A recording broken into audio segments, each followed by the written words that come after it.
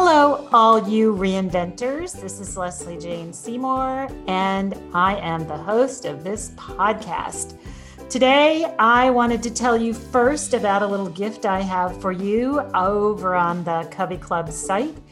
It is called 31 Badass Tips for Launching Your Reinvention Without Fear, and you can get it for free just by moseying over to coveyclub.com and hitting the button that says connect in the nav bar and download it. And these are my best tips that I have pulled together from really my 10 years of experience in this area, especially when I was running More Magazine. It was all about reinvention in the end. And hopefully this will get you started. It has a lot of links to the stories we've done in the sites and to our various podcasts and other things that we have out there. Hopefully that'll help you get started.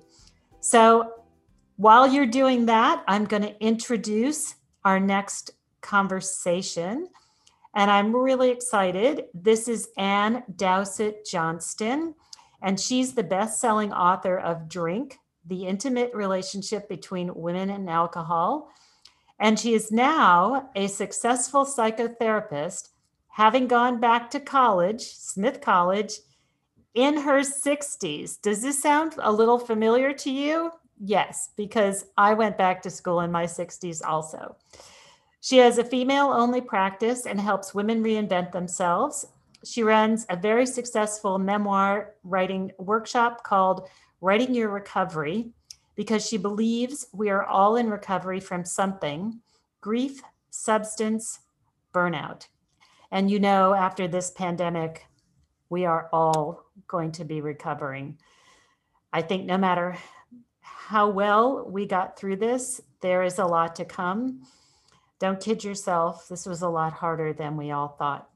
So I'm really excited that I bring to you Ann Dowsett Johnston. So Ann, welcome to our wonderful reinvention discussion. Thank you. It's a joy to be with you. And I am just so interested, and you have done so many different things. I love the fact that you've done the best-selling book, Drink: The Intimate Relationship Between Women and Alcohol, and now you're a psychotherapist.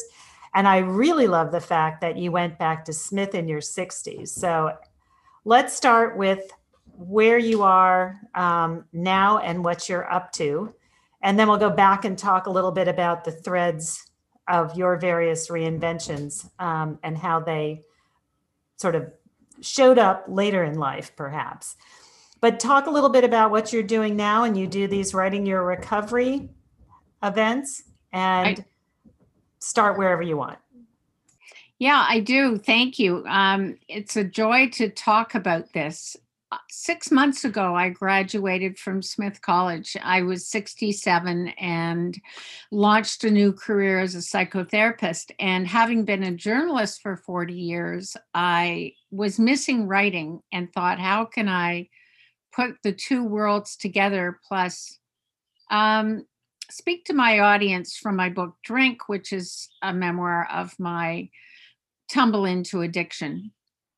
I'll talk about that a little bit more. So I started a practice and I started doing these workshops called Writing Your Recovery, on the grounds that I believe everyone's in recovery from something, whether it's substance use or it's grief or it's heartache or it's something else, disappointment. We're all in recovery from something. And I am having such a wonderful time with basically a North American group of women. It's all women who go from, we do it for 8 weeks, and are all writing their memoirs and are all beginning to pitch books, which is just a treat.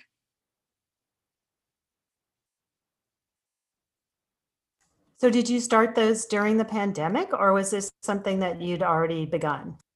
I started them in January in the pandemic as a wonderful way to, I believe that Joan Didion was right when she said, we tell ourselves stories in order to live. I believe that sometimes it's not until I've sat at the proverbial typewriter that I actually know what I think of something. As a writer, I I turned to my writing to really delve into my heart and soul. And so many women had come to me over the years, having read my book, Drink, and said, I think I have a story too. I think I have a memoir too. And I believe most of us do, if we can come at it the right way. And so I started them in January, and the first group was so successful that they decided they didn't want to quit. So I let them stay on for a second session, and women are progressing from a few pages a week, 2 chapters, through to book proposals, and now pitching to book agents, which is so exciting. These 8-week sessions start on a regular basis. And then for those who've graduated, we have what's called Writing Your Discovery, which is a play on words. And this is the graduate group, and they're all doing so well. So have a bunch of books come out of this?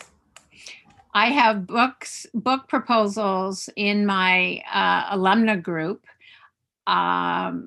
before an international agent right now. We'll have to see if there's a yes. I've had women have articles in major magazines. I've had women have major pieces submitted to contests. And it's really quite remarkable to see how they've gone from, just that showing up for the page on a daily basis to actually pulling off something quite substantial.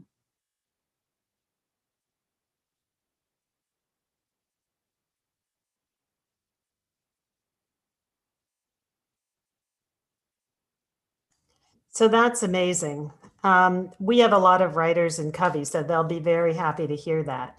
We actually have a room called the Writer's Room, which is run by Laura Munson, and she offers prompts for people to keep them journaling. Some of our people are serious writers, and others just want to be journaling to get their thoughts onto paper, which is really lovely. So we intersect in a lot of places there. So talk a little bit about why you went back to college. And was it back to get your master's at Smith? Had you gone there undergrad? And why did you wait so long? And what was the joy of that? Because I got my degree at 62 in sustainability at Columbia, and it was wonderful. Congratulations. That's so exciting. I had a real yearning. I was a journalist, as I said, for a long time. I'm Canadian, and I was a journalist in news journalism, and had a wonderful career. And then I became vice principal of McGill University. But somewhere in the middle there, I really longed to be a psychotherapist. I was in my 30s and thought, I will leave journalism. I've done what I need to do, and I'll go back to school. And at that point, I had a 5-year-old. My marriage was not in good shape, and I couldn't do it financially.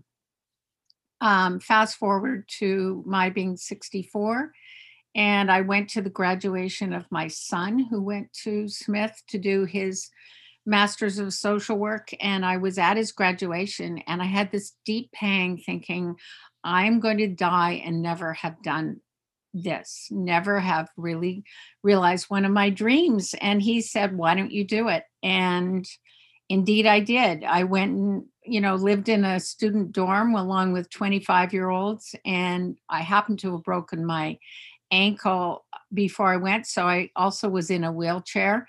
And I was older than many people's parents and as old as some of their grandparents. And it was a phenomenal experience. And as I said, I graduated last August. So this is a brand new chapter for a 67-year-old. So was that for your master's then? Did you already have your bachelor's, and this was a master's degree you were going for?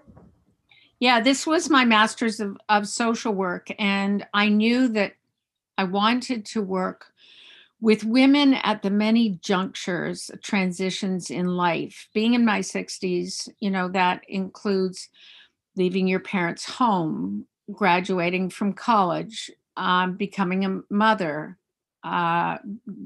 making a marriage, all the different junctures, getting a career started, menopause. I really see women's lives in a many chaptered way. And I'm interested in working with women in those chapters at the junctures when they're trying to make big decisions about changing their lives. And I am very informed by the poetry of Mary Oliver, and am very interested in how women metabolize change, how they find the courage to make change, and how they navigate that change. And so my practice is made up of about 30 women, all of whom are of all ages, all of whom are making some kind of transition, whether it be to motherhood or out of their parents' homes or into post-retirement. Women, some wrestling with substance use, some wrestling with career disappointment. And I love my practice. It's a joy. It's a weekly joy.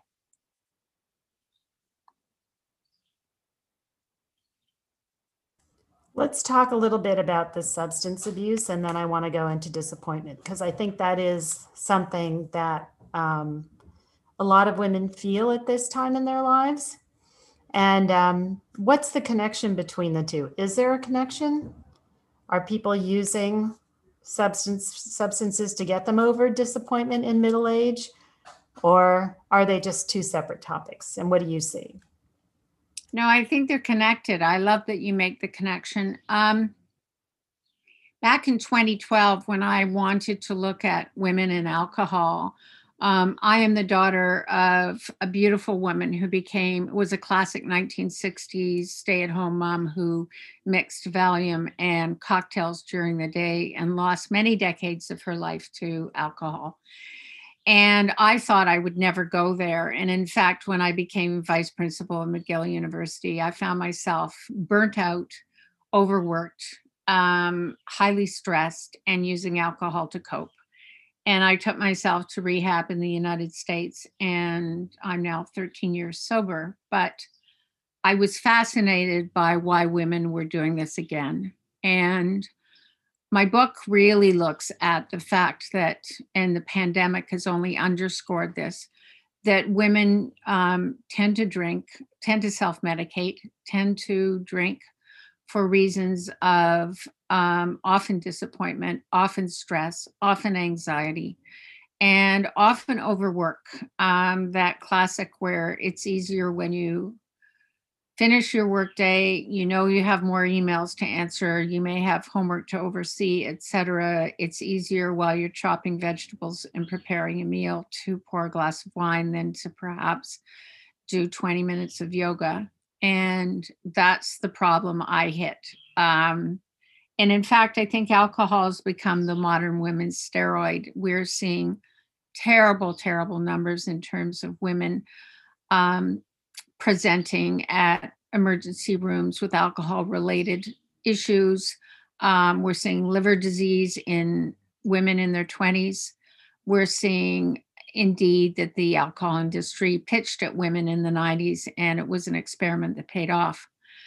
And we're seeing a lot of mummy jokes about, I'm the reason mummy drinks. I have a little onesie with that emblazoned on it. But you raise an interesting question about the disappointment.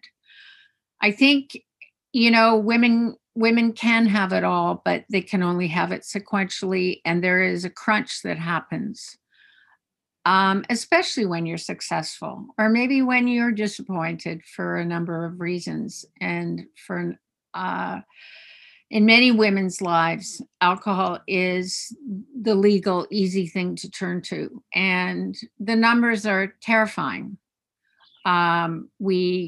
We really metabolically and hormonally do not respond to alcohol as men do. And it is a female subject of conversation, and it should be. So we're speaking at a very urgent time on this issue. And I think we've seen what they call a she-cession through the pandemic, which has been most disturbing, with women just exiting the workplace saying, it's too much for me. I have to take a break, turning to alcohol, perhaps. And we have a perfect storm. And it's most troubling.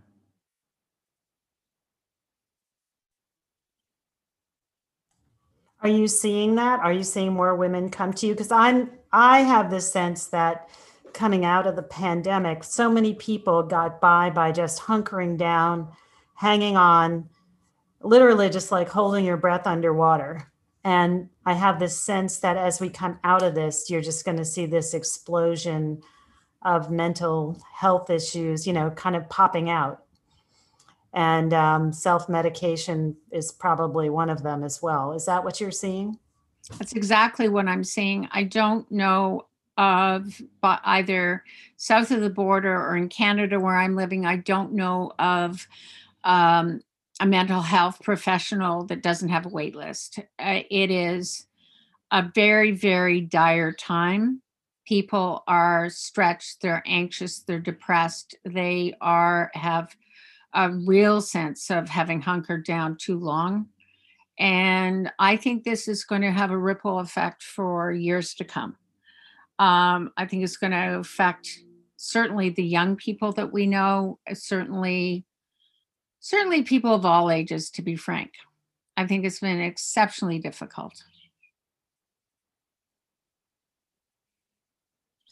What can we do as women as we see this coming out? I mean, do we recognize this in ourselves and seek help, or do we recognize it in our friends? Or how are you seeing people come to you or talking to your peers about it coming out in conversation?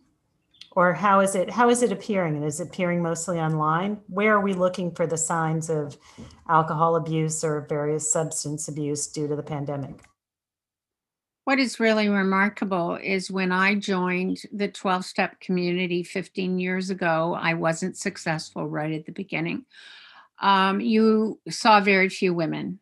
It was hard to find a women's room. It was hard to find a group that had certainly young women. Now you see women who are young mothers, easy to find women's rooms, easy to get community. And I think it's incredibly cherished given how isolated we are in the pandemic. So I see women reaching out for help, looking for community in every ways, both women struggling with substance issues and women who aren't.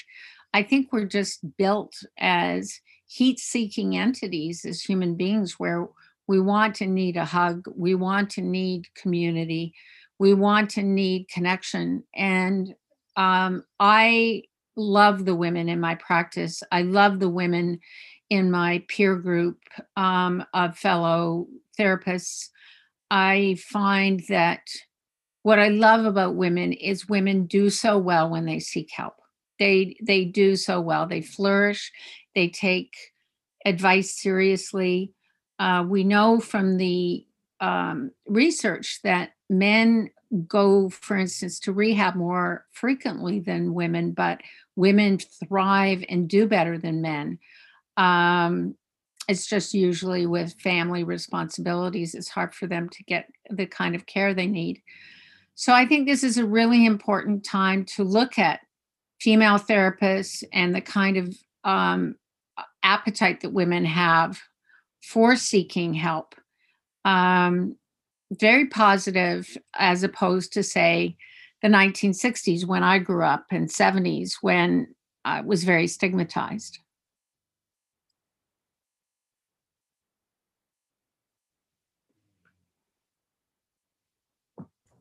So let's talk a little bit about going back to your history, because that's great. I mean, I think that is exactly where we are. Talk about your reinventions and, how did you grow up and what did you think you would end up doing?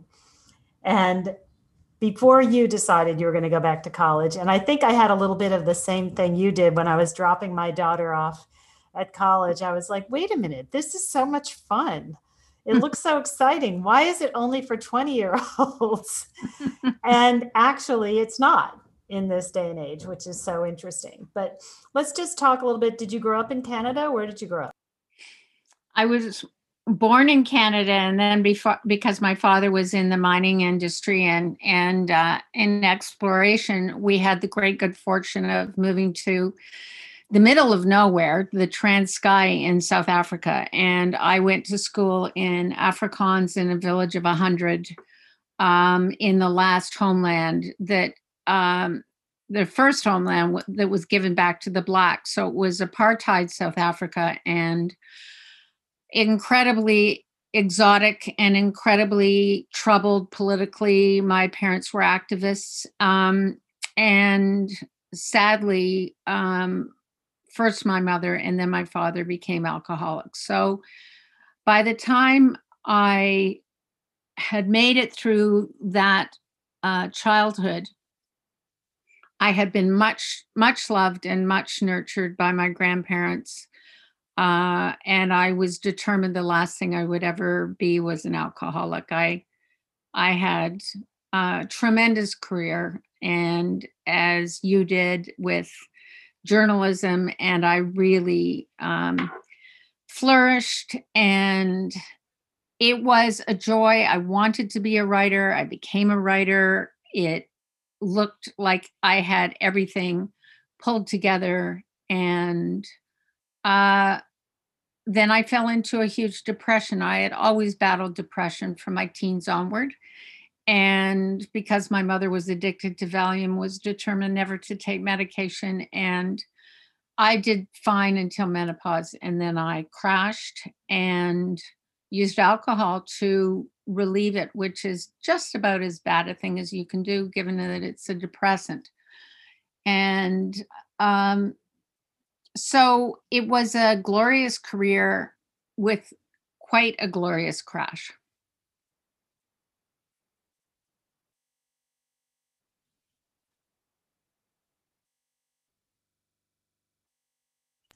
Unbelievable. It's great. Well, the good news is, so when did you leave journalism? You left it at the right time because you didn't get to go through the horror of seeing it dwindle away and become totally desiccated. It sounds like you got out while it was still flourishing. Am I right? I got out in 2005 when it was flourishing. You're lucky. We had we have a Canadian news magazine called Maclean's, and I was in on the ground floor when it became a weekly. And when I left in 2005, it had more employees than it ever had. So it was really at the top of its game. And yes, you're right. I got out in time. And I was very fortunate as I made my shift into news journalism, from news journalism into book writing, that I got a major international book deal and did very, very well. And all was fine until I tried to write my second book, which wasn't successful. And that's when I pressed pause and decided to live the dream of becoming a psychotherapist. So reinvention has been, the way I count it, this is my fourth career.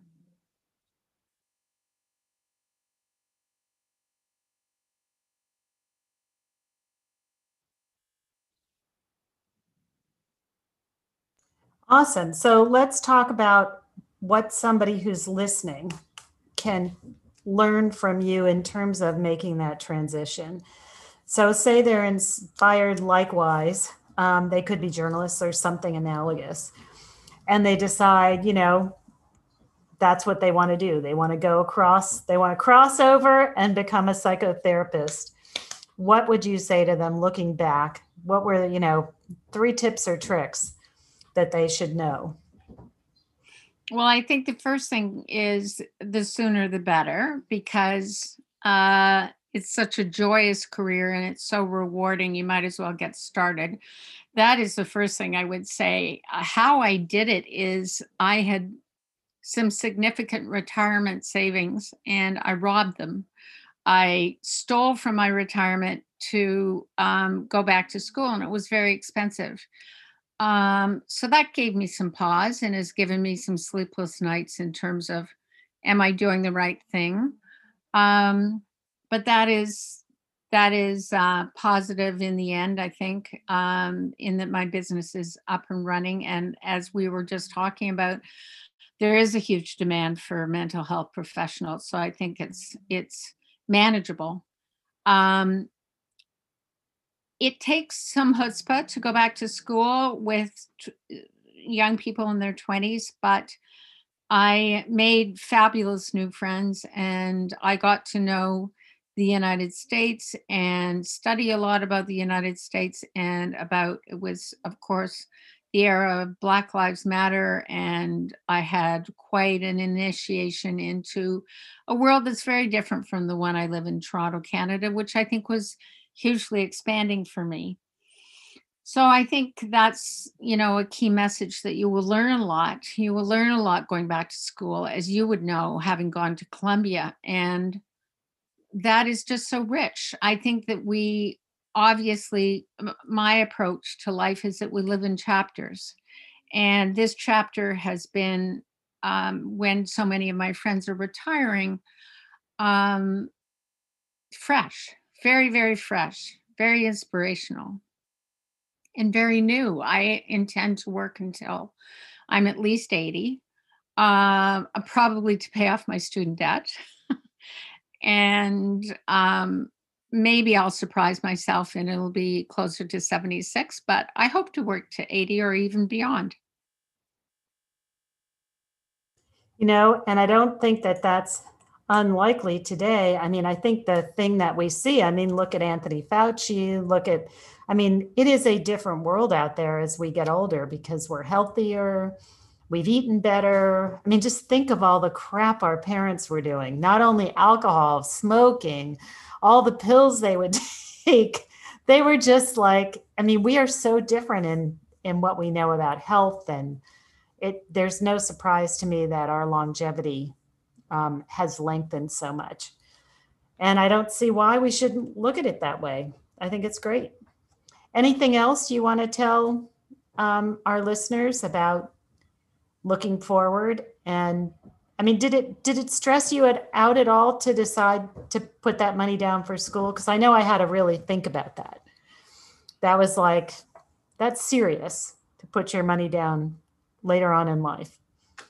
Yeah, I really, it did stress me out. I'll be honest. It stressed me out. And even further, my beloved son who did go to Smith actually lives in the United States, in California. And I bought a house in California to make matters even worse. So I live part of the year near him, and that is a joy.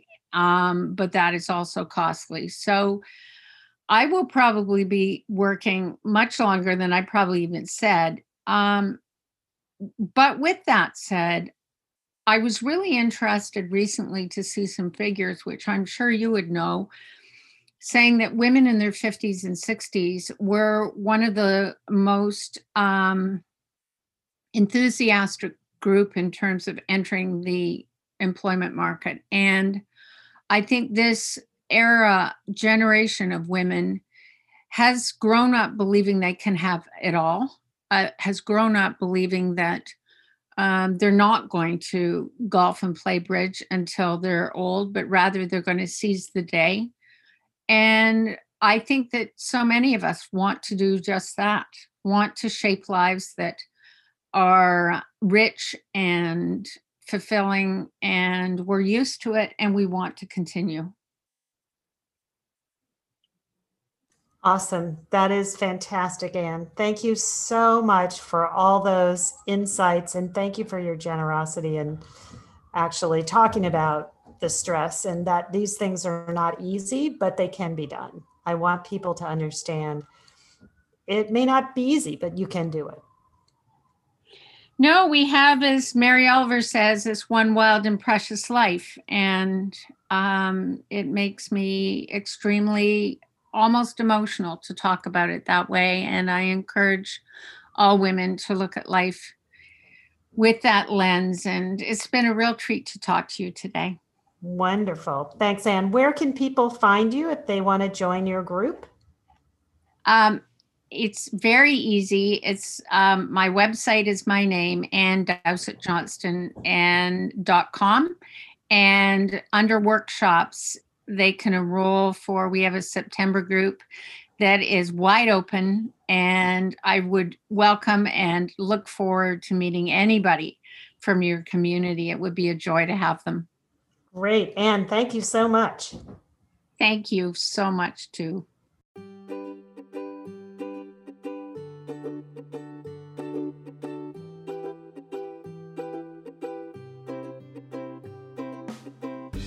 So thank you all for spending some time with us today. I hope you enjoyed this conversation.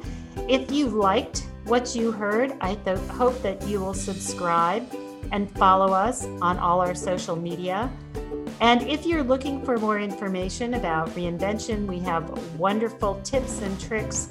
We have articles. We talk a lot about reinvention. We have pods, which are our small little groups in Covey Club, where women gather to talk about reinvention and how to do it.